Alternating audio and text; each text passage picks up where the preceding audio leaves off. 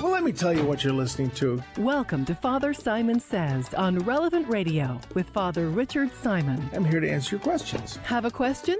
Give us a call. 1-888-914-9149. As any question you may have about the Lord, the faith, and the church. That's 1-888-914-9149. This is, in fact, a radio show called Father Simon Says on Relevant Radio. Hello. I'm just looking at something shiny here. Somebody sent a letter in that. Interesting. I might have to research that one. But again, as I said yesterday, I tried to make the screen larger and managed to erase all my letters. So if you have sent a letter that it wasn't answered, and you really need an answer, well, send it again. Because, well, you know me and computers. That said, let us pray in the name of the Father, the Son, and the Holy Spirit. Come, Holy Spirit, fill the hearts of your faithful, and kindle in them the fire of your love. Send forth your Spirit, they shall be created, and you shall renew the face of the earth. Lord, you taught the hearts of the nations by the light of the Holy Spirit. Grant us, by that same Spirit, to have right judgment in all things, and evermore to rejoice in his comfort through Christ our Lord. Hail Mary, full of grace, the Lord is with thee. Blessed art thou amongst women, blessed is the fruit of thy womb, Jesus. Holy Mary, Mother of God, pray for us sinners now and at the hour of our death. Amen. Saint Michael the Archangel, defend us in battle. Be our defense against the wickedness and snares of the devil. May God rebuke him, we humbly pray. And do thou, O Prince of the heavenly host, by the power of God, cast into hell Satan, evil spirits, who prowl about the world, seeking the ruin of souls. Amen. Lord, again, I'd ask you, so many people need our prayers, Lord. And please bless Bill and help the doctors to heal him and all those who are suffering from COVID. And I just want to thank you, Lord, for your mercy. Another friend just had a liver transplant and doing well. We ask you to bless all these people, all the people we love who are sick, be it spiritually or physically, or both. We know that you hold us in the palm of your hand, Lord. Thank you. In the name of the Father, the Son, and the Holy Spirit. Amen. All right, let's do it. Let's open the big book on the coffee table. All right. Now, we're bouncing back to the first book of Maccabees, and the officers, this is First Maccabees, the second chapter. Now, this is kind of interesting. The officers of the king in charge of enforcing apostasy. In other words, enforcing the conforming to the state religion. That understand what's going on here. You could worship any gods you want, provided that you also worship the gods of the state. It was just a matter of towing the line in conformity. People often talk about the great tolerance of Romans, and they were, by worldly standards. However, the idea of one God is absolutely foreign to the ancient world. You got to understand the gods. The gods were immortal. They weren't eternal. What's the difference? Well, eternal means timeless, having no beginning, no end. The gods had a beginning, and the gods would have an end. They were immortal in that they did not die the way that we mortals did. They weren't subject to the laws of death. They would end, but it wasn't quite death. And there were different eras ruled by different gods. A thing completely foreign to us. What they really were worshiping were nature spirits. I don't know if you've ever heard me say a thing like this, but there are really only two religions in the world. Two religions. There are lots of different creeds and faiths and all that sort of thing. But in terms of religion, either the universe is somehow self-creating, or it is created by a being outside of it. And we are theists. We believe that a being, an all-powerful being, outside of the creation, who's not dependent on the creation for his existence, brought all things into being by his will. most people in the history of the world have believed, whether they know it or not, that the world, the universe, is eternal. It is unending. The idea of the Big Bang is a modern idea, and Einstein was just opposed to it until he finally had to admit that Monsignor Lemaitre, a Catholic priest who came up with the idea of the Big Bang, he didn't call it the Big Bang, but he came up with the idea of the Big Bang. And that's very significant. It means science in our times agrees that time had a beginning and the universe had a beginning. What there was before this explosion of light, we don't know, and it's beyond our ability to investigate it. But this universe, with its laws of physics, came into being at a certain point in history, be it 7,000 years ago or 14 billion years ago. I don't know. I wasn't there. However, most people throughout the history of the world have assumed that this existence, this universe, this physical reality was forever, and perceived a spiritual reality within it. Nature spirits, that we human beings tend to think everything has a personality. Certainly my computers do, and they don't like me. So I'm just joking. The idea of things having spirits, well, that's what trees had spirits, nature spirits. And these spirits were mythologized into gods. So the gods were not all-powerful. They were not eternal. They were not all-knowing. They just had a lot more than we did. And St. Paul and the early Christians seem to have believed that the gods were real, except they weren't gods. They were demons. People get all excited about leprechauns and all these cute things of folklore and fairies. They're malevolent spirits.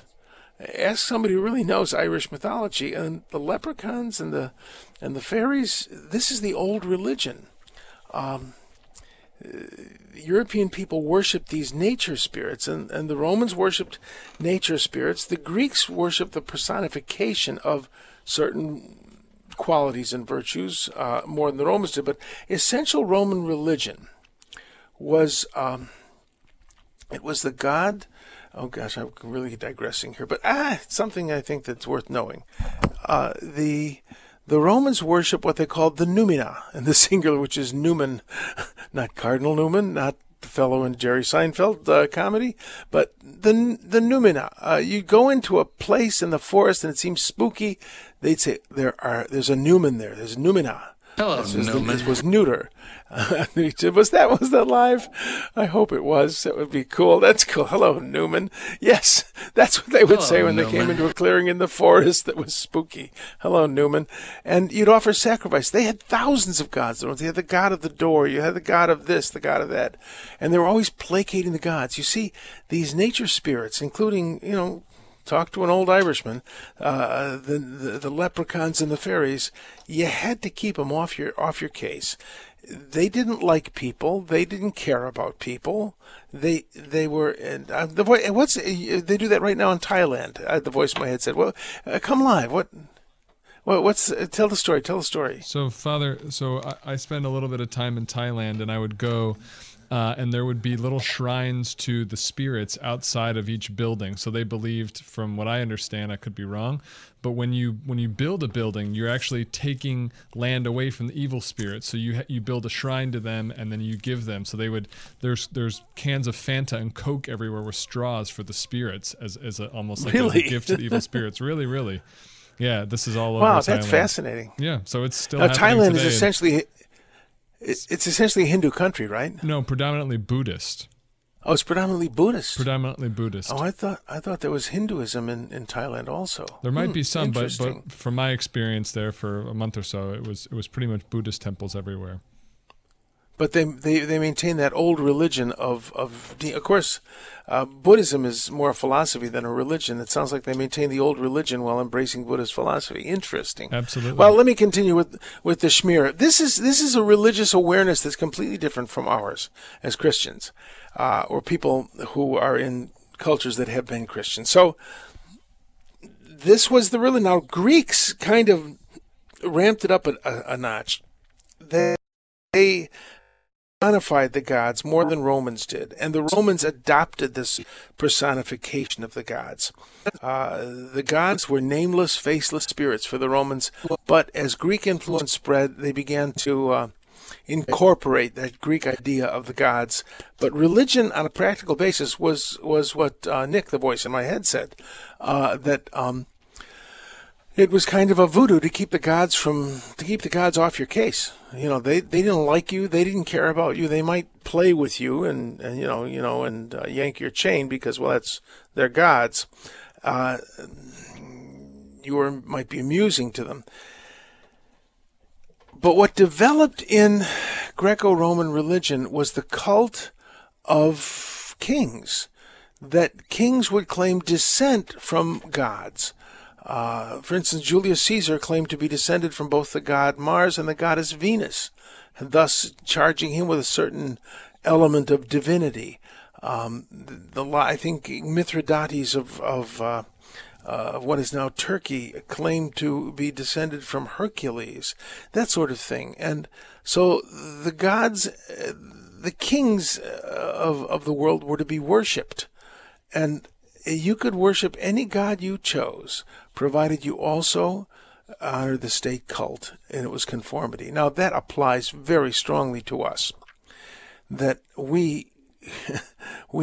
they're insisting that we worship at the state shrine, that we agree with what the majority agrees with, that we tolerate and permit. And I think we should be tolerant people, but have you ever heard the saying, one should keep an open mind, but it's quite a different thing to let geese fly around in there. Fine, you have a conscience, you believe this behavior is right. I have a conscience, I believe it's wrong. Well, how dare you? How dare you? You're condemning. No, I'm not condemning you. I'm saying I don't agree with you. If you're in good conscience, what can I say? But my conscience forbids this to me, and forbids me to participate in it, forbids me to fund it, forbids me to say it's objectively good. Maybe I'm wrong, but I have to be faithful to my conscience, just as you have to be faithful to your conscience. I think most of the people in the new state cult, which honors very bizarre things, they're not honoring their conscience, they're honoring their pleasures and desires, which is different. They have thought that their opinion is their conscience, and it is not. But I digress a great deal. So that's what's going on here. That now I want you to. It sounds like this is an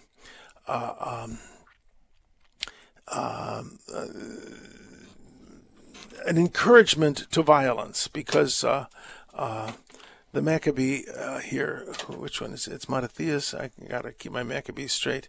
It was a priestly family, Mattathias, killed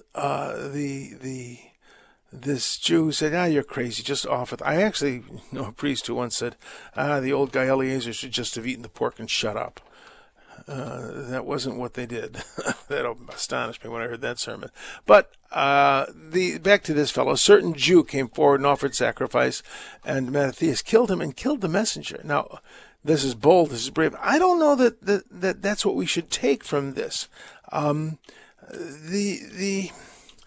Maccabees didn't end up so well. The Maccabees eventually became very corrupt. This is an interesting thing. Just because it's in the Bible doesn't mean we should do it. You look at Abraham and his solution to his wife's infertility problem, take a concubine. Look at how that worked out. We're still fighting in the Middle East because those guys had wives and concubines. That Hagar, the son of Hagar, Ishmael, is the father of the tribes of Arabs, and Isaac is the grandfather of Israel, and those 12 tribes. we're still paying for it this day. Just because it's in the Bible doesn't mean we should do it. And if you look at the history of the Maccabees, they became terrible collaborationists, and they led ultimately to Herod the Great. They started out as revolutionaries, but they ended as collaborators in a generation or two. So just because it's in the Bible doesn't mean we should do it that way. That's what I mean when I say the Bible is very human and very divine. All right, well, let's go to the gospel real quickly. This is, oh dear, let me look at the time. The gospel here is problematic. People look at this text, and Jesus is describing with great clarity what was going to happen to Jerusalem. About your enemies will come around you. I think I shared with you already when Jesus said, where the corpse is, the eagles will also be. You'd expect vultures, but he says eagles. The Romans carried eagles in front of their legions. The Roman eagle was the symbol of that legion, and for the enemy to capture the legion was a great humiliation for that Roman legion. Jesus was saying, where the vulture is, there, where the corpse is, the Roman eagles are going to be. Now, a lot of scholars say, well, clearly, because Jesus prophesied the destruction of Jerusalem, this must be written after the siege of Jerusalem. That's crazy. That's ridiculous reasoning. That's assuming there is no such thing as prophetic speech. And think about Fatima. Think about which is it? Our Lady of Good Success in I think it's in Peru. She calls the 20th century almost to the T. God does reveal these things when it's important to his plan to do so. And the Gospel of Luke, if you look at it, it doesn't end. It doesn't say whether Paul is acquitted. And it doesn't really talk about the destruction of Jerusalem. It alludes prophetically to it. So the Gospel of Luke had to be written in the early 60s because it doesn't tell us what happened to St. Paul. Remember that Luke and Acts are 2 volumes of the same work. That is the scholarly opinion. It doesn't finish. It finishes with, and he stayed in his rented lodging for 2 years. That's not telling us whether he was acquitted or convicted. And of course, the strong tradition is that he was acquitted, traveled again, came back to Rome, was rearrested around 64 AD. So this is a very interesting text of Scripture. And I just want to end with this. You did not recognize the time of your visitation. That word is episkopos, the same as the word for bishop. Episkopos is bishop, episkopis is visitation, episcopi. And what it means is inspection. We think of a visitation, how nice, we're going to be visited. Oh no, it's an inspection. And one of the great jobs of the bishop is to know what's going on in his diocese firsthand. I think it's a very, very important consideration for bishops that he needs to know his clergy really, really well and really paternally, and he needs to know his parishes. That the very name episcopus means inspector, and you didn't recognize the time of your inspection. Jesus, the coming of Jesus, was the inspection of Israel. The religion of Israel, the religion of the temple, was held up against Jesus, and it was found lacking. In other words, it was all about the glitz, the glitter, the gold, and the smells and the bells. And Jesus was a humble God. He was the visible image of the invisible God. And that's what God looks like. And the temple refused to recognize him. The Pharisees and the Sadducees, when they said he has a demon, what they were saying was, well, if he were from God, he'd look like us because we're from God. No, he was from God. They weren't. So occasionally God inspects us, holds us up. Have you ever met someone who's really holy, and then you realize, I thought I was holy, then I met them? That's an episcopi. That's in a sense an inspection. That when you meet a saint, and that saint, their very presence convicts you of your own sinfulness. What do you do? How do you react? They're crazy. They're fanatical. You know, the definition of a fanatic is someone who loves Jesus more than you do. You know, they're fanatical. Well, no, they just love Jesus more than you do. And when we look at a saint and our reaction is, forget them, or our reaction is, oh, how I wish I could emulate them the way they imitate Christ. So they didn't recognize the time of their inspection, and so often I don't either. All right, that said, we're going to go to a break. We'll come back to letters and phone calls, and of course a word of the day. We'll be right back. 888-914-9149. 888-914-9149. Do call in. I'll be no stranger there, I'll be no stranger there. When all the saints come from the grave, I'll be no stranger there. I'll be no stranger there, I'll be no stranger there. We're back, and let's go to letters. Well, all right, here we are. This is a letter, I did part of it. I want to do it again because it's interesting. This is Jim from Wisconsin, and he kind of answers his own question in a way. I talked about that a while ago. Why was Pharaoh not struck down with the firstborn? Maybe he wasn't the firstborn. I don't know. I wasn't there. Some of the Egyptian livestock seemed to die at least twice. In the chapter 9 of Exodus, the 5th plague caused all the Egyptian livestock to die. In the 7th plague, hail struck down every man and beast that was in the open. So let's look at all. When you say, I don't know if you remember that old Robin Williams comedy that Mork from Ork. The whole joke was he was a literalist. Mork and Mindy, yeah, Mork and Mindy. Thank you, dear voice in my head. Mork and Mindy. Mindy would say, well, everybody was there. And Mark would say, how could they possibly fit billions and billions of people in that small room? In other words, everybody was everybody on the planet. No, everybody was, everybody. Who's the guy who said, nobody goes to that restaurant anymore. It's too crowded. I think, that kind of thing, that we aren't mathematically precise in the way we talk to each other. So, that all the Egyptian livestock in a certain place, in a certain, a whole lot of them died. And the 5th plague, well, the Bible is infallible. It should read like a chemistry textbook. No, it shouldn't. The 5th plague caused all the Egyptian livestock to die. In the 7th plague, hail struck down every man and beast that was in the open. Finally, chapter 12 describes the 10th plague, in which the firstborn of the animals died, the firstborn Egyptians. And then Jim says wisely, maybe I'm overthinking the text. I would say that, when you say all, for a good example, the flood. The flood covered the whole earth. Well, the word earth, eretz, it also means land. You can translate it, the flood covered the whole land. Well, which one was it? Well, I don't know. I wasn't there. But that's not the point of it. The point of it is, what does this mean? That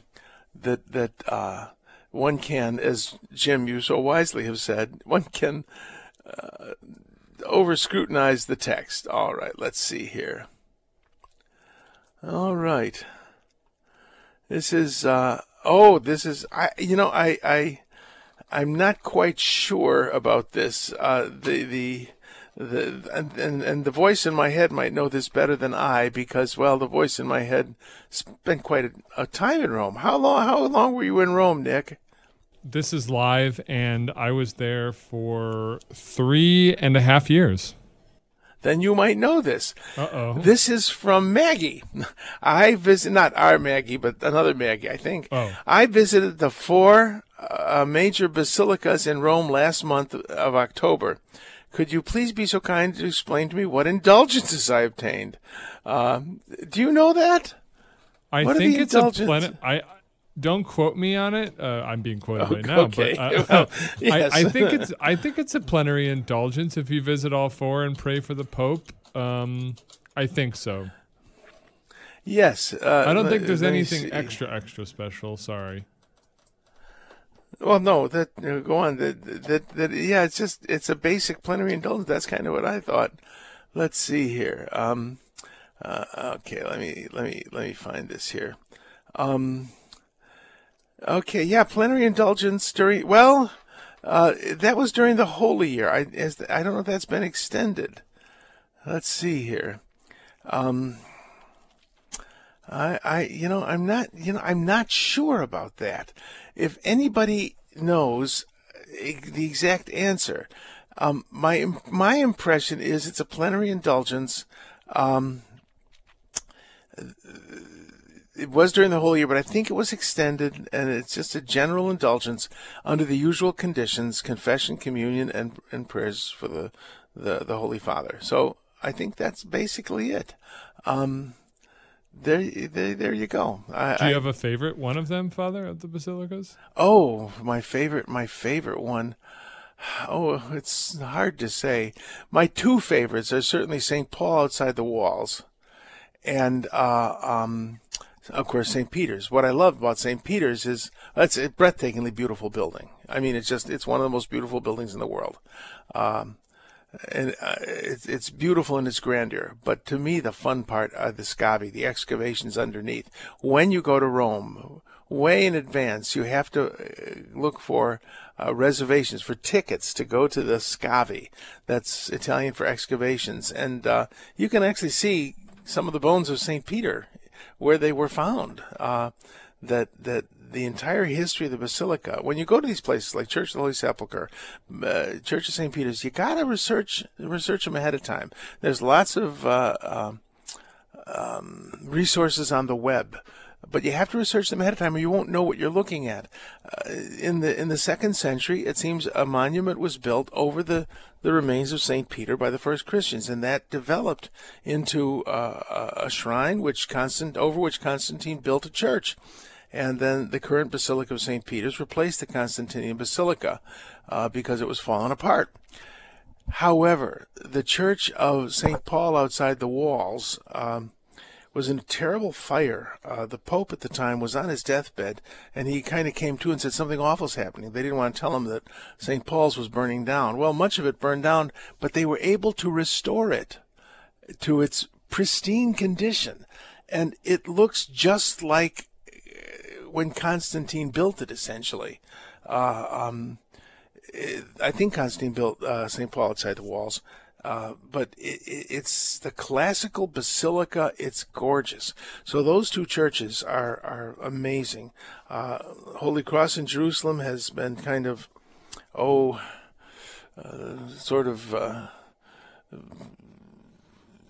I don't want to say, what's the proper word? It has been altered by the ages. Each generation comes in and puts stuff in that they think looks nice. St. Mary Major, they've done the same thing. But not as completely as Holy Cross in Jerusalem. Is that one of the major basilicas? Am I getting my basilicas? Because there's 7 basilicas. No, it's St. John Lateran. I'm sorry, I'm Holy Cross. St. John Lateran, that's one of the 4 major basilicas. And that is the Cathedral of Rome. St. Peter's is not the Cathedral of Rome. It's a shrine in honor of St. Peter. But St. John Lateran was developed as a building from a residence that Emperor Constantine gave to the Bishop of Rome at the time. I think it was St. Sylvester. Which we celebrated last week. Yeah, we celebrated that feast last week. That's true. So but St. Mary Major has some just extremely beautiful and extremely valuable mosaics that really do go back to a much earlier period. They're beautiful. So all those churches are worth seeing, and so I think that indulgence is still there. It was, I think, but I'm not sure, held over from the Holy Year. Well, I've answered your question much more thoroughly than needed to be done. All right, let's go to another letter here. All right. Let me click on that, and then here's this one. All right. Okay. This is from Mercedes in Philadelphia. In the Novena prayers, to the Sacred Heart of Jesus, or the Infant of Prague, where it says, O Jesus, you have said heaven and earth will pass away, but my words will not pass away. What does it mean about heaven and earth passing away? All right, let me grind an axe. Are we ready? Heaven in Greek is uranos, and it's usually in the plural. It means the sky. The word for sky and the word for heaven is the exact same word in Greek. We use the word heavens similarly. Oh, look up in the heavens. There are clouds. We don't say it much anymore, but the word heaven just refers to what is up. And I often tell you that we don't go to heaven when we die. We are adopted into that relationship which is God. That's a biblical concept on which Cardinal George was very big, huiothesia, to be made sons and daughters of God, to be brought into that family which is God. Remember, St. John Paul the Great said that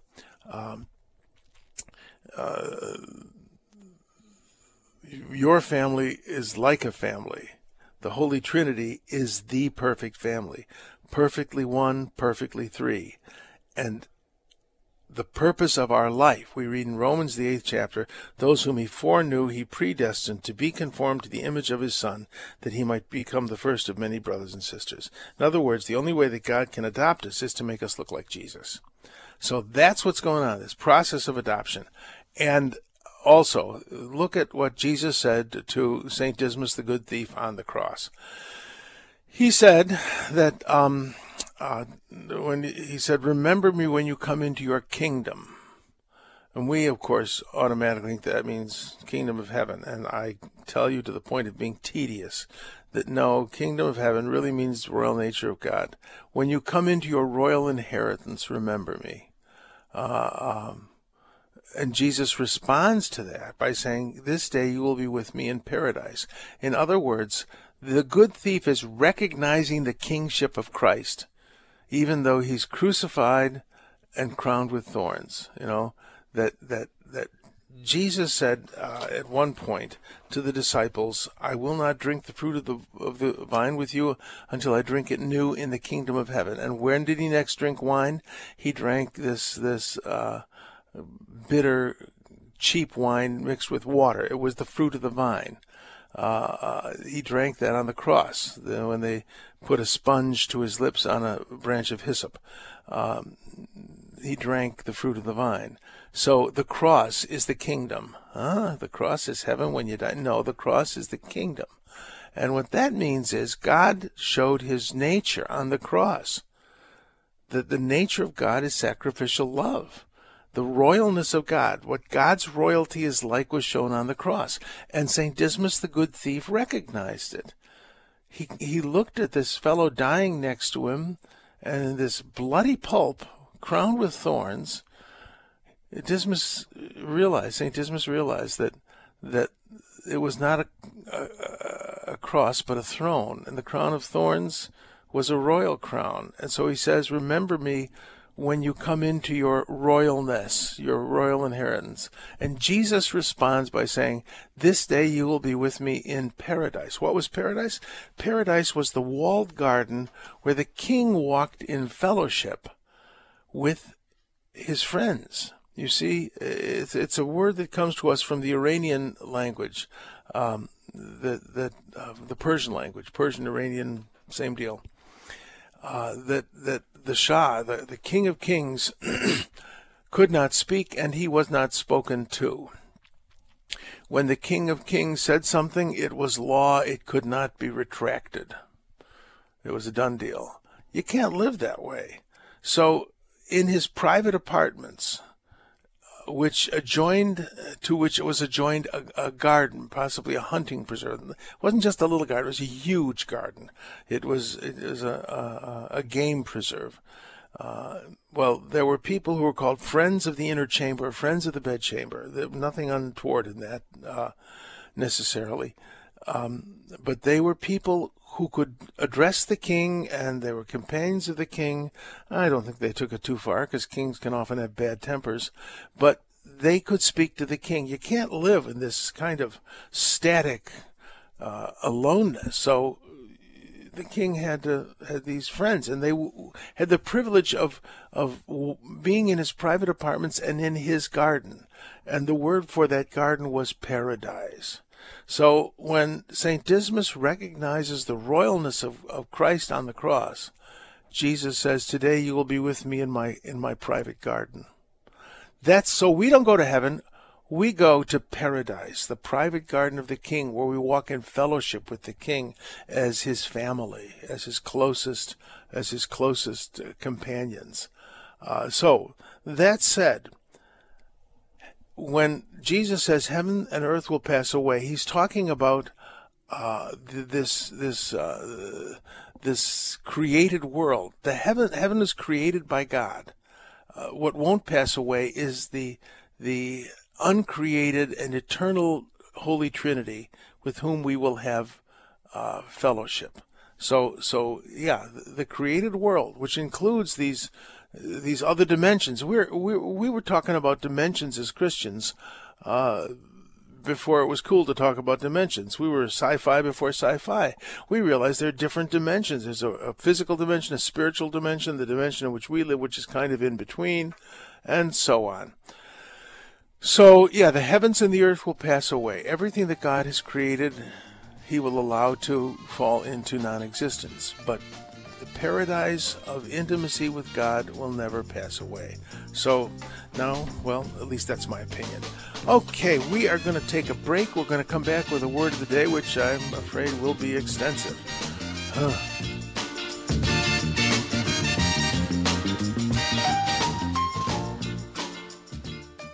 I'm working on the building. It's a true foundation.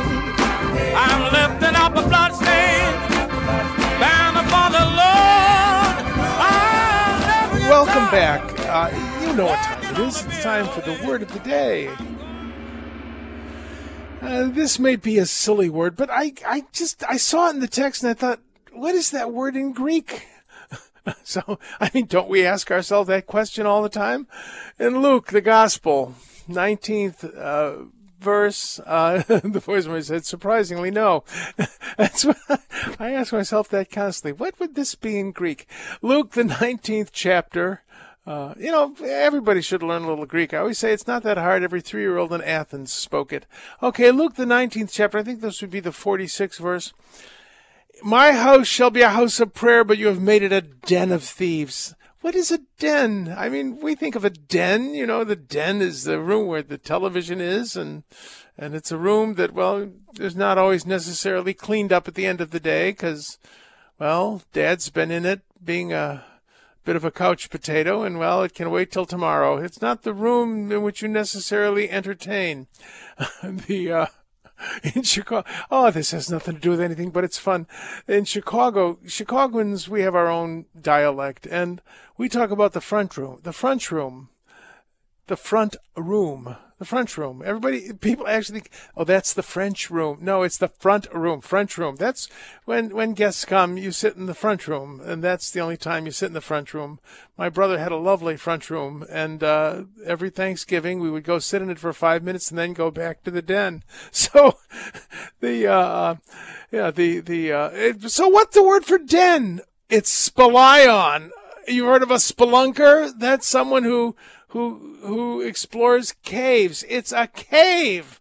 You have made it. It's a house. This is a gorge. I just told you about the temple that it was 10 stories plus of gold plate in the front, supposedly. I mean, and they had a grapevine around the door with solid gold grapes that were the size of grapefruits. I mean, this was an incredible building, and Jesus is calling it a cave. I think that's really, really something. He said, this isn't a gorgeous building. This is nothing but a cave. So That's the word in the text. It isn't a knotty pine rumpus room. No, it's a cave, a dirty, filthy cave full of bats and what bats leave behind. So with that thought, let us go back to a few letters, all right? Let's see here. Okay. All right. This is somebody who, I read that one. Let's see here. Okay. This is a lovely letter from Christine. A sweet memory brought up by Father Simon, that is a little lunch. This nice custom extends to northern New Hampshire. The family is of Canadian descent. My father had 11 brothers and sisters, and our home was graced with relatives most Sundays. After Mass, there was always a delicious dinner of roast pork, beef, or lamb. Entertainment was card playing with laughter and the serious win of pennies and nickels. However long they played, no one left until after a little lunch. I think that's wonderful. I thank God for the gift of hospitality and the service that I learned from my parents. God bless you. And thank you, Nick. She says, I like your interspersed comments. Peace from Christine. Yeah, I just a refresher. There was a word that Jesus said, when you give a lunch or a dinner, don't invite those who can repay you, but invite the poor. And the word I thought, what is lunch in Greek? And I looked at the word ariston, and I looked it up. It means a meal that is not pegged to a specific time of the day. And I thought, that's exactly what rural Minnesotans mean by a little lunch. You know, you got breakfast, and then you got dinner, and then you got supper. And then at 2 a.m, if you're peckish, well, you might have a little lunch. It's a farm thing because, well, they need the calories. I wish I did. All right, moving along. Let's see here. What do we do? Oh, we got plenty of time for more letters. Okay. All right. This is from Jordan in Minneapolis, or rather St. Paul. Yesterday during Mass, I was thinking about the word liturgy. For example, there are liturgies of the Word, liturgy of the Eucharist, liturgy of the Hours. Does it have anything to do with the word litany? No, not that I know of. Well, let me think about that. The word liturgy is a Greek word, of course, as everything in our religion essentially is. The word liturgy means the work of the people, and but that's in the Greek context. That's much more. It's much more. Well, it's different. It means when we say the work of the people, we think in English, well, it's something people do. No, it's not something people do. It's the obligation of the community. That's what a liturgy was in Greek. And it was usually a public performance of a sacred drama. The sacred drama, they would have these wonderful poetic cycles, like the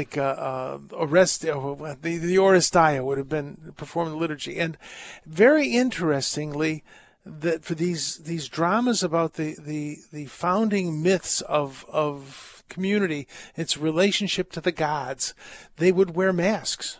To be an actor in an ancient drama, especially liturgical drama, you had to have a beautiful body and a beautiful voice. You have a face like the backside of a mud fence because no one saw your face. You wore these masks in which there were these megaphones so that you could reach the cheap seats.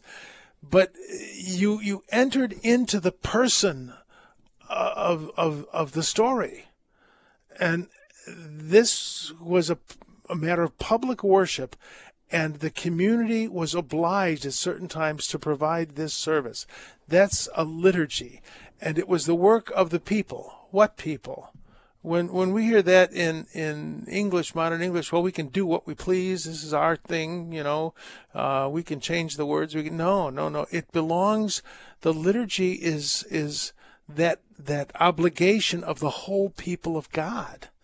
In other words, the people of God, the Catholic Church, you've heard me say, the word Catholic means universal. The Catholic Church is universal throughout space and time. In other words, if I cut myself off from what the apostles Peter and Paul did, if I cut myself off the medieval church. If I cut myself off from the church of the 25th century, unless Christ comes soon, I'm not truly universal. I'm not truly Catholic. That we can't divorce ourselves from the tradition. The tradition restates itself in a language understandable to the world in which it exists. That's always happened. And I'm not talking about going from Latin to English or English to Latin, but the liturgy uses the vocabulary of a certain people, but it never is divorced from what went before. So it's the work of the people. What people? The people of God throughout time and space. That's what liturgy is. Well, litany actually comes from the Greek word lite, which means prayer. The L-I-T in liturgy comes from, I'm wondering. I'd always thought it was the, I'm quite sure it comes from Laos, which means the people. Let me just look that up just to make sure I'm not whistling Dixie. Lite means prayer. I think it can even mean a magical incantation. Okay, hold on. I'm sorry to do this, but once again, lost time. Oh dear. Liturgy.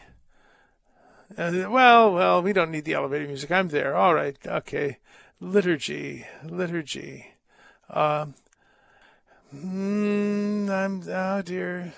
dear. Hold on. I'm clicking away. This is what I was taught, and I'm wondering, no, it is work of the people. It's from Laos. Liturgia. It's work of the people. So they told me the truth in seminary. But you got to understand, it's the people of God. It's not just the work of our little community of people who like things Danish modern. So I hope that helps. But the word litany comes from repeated prayer, litania. Okay, now, so let me go to another letter here. But that's an excellent question. Okay. Our pastor has placed a kneeler in the center aisle for those who like to kneel and receive the Eucharist on the tongue while kneeling. Is the procedure for us to bow, kneel, say Amen, or just kneel and say Amen and receive? Some of us need a refresher. The posture for receiving communion in the United States, as mandated by the, as I understand it, by the United States Conference of Catholic Bishops, is standing and in the hand. However, the right to receive communion on the tongue and the right to receive communion while kneeling, you can receive it while standing on the tongue. That doesn't sound right. You can receive it on the tongue while standing. You can receive it on the tongue while kneeling. You can receive it in the hand while standing. You can receive it in the hand while kneeling. It's not you can, but you may. Though the position that's mandated is, I believe, standing and in the hand. And the COVID restrictions of the past made it a little more emphatic, but I think in most places those have been lifted. That's the best. I am so happy this option is being given. As he told us, the Eucharist was found in the bathroom last month. Now, to move on to another topic, I have found the Blessed Sacrament in the darndest places. And the Eucharist, look up the Eucharistic miracle of Buenos Aires. You'll be interested. The bishop who certified it was a certain Jorge Bergoglio. He asked an atheist doctor to look it up. That atheist is now a devout Catholic. But it's a host visibly turned to the flesh, to flesh and blood, after it had been profaned. I find people, I think we may need to revisit this. When I was young, people knew what the Eucharist was, and they had a great respect and reverence for it. And so receiving while standing in the hand, there was still great reverence. You bowed, you're supposed to bow, receive the communion in the hand, held as if a throne, the early church father said, then move to the side and consume it reverently. Now, of course, kids run up, grab the lucky chip and run back to their pew, and sometimes they just drop it or throw it away because they don't want it because it doesn't taste like candy.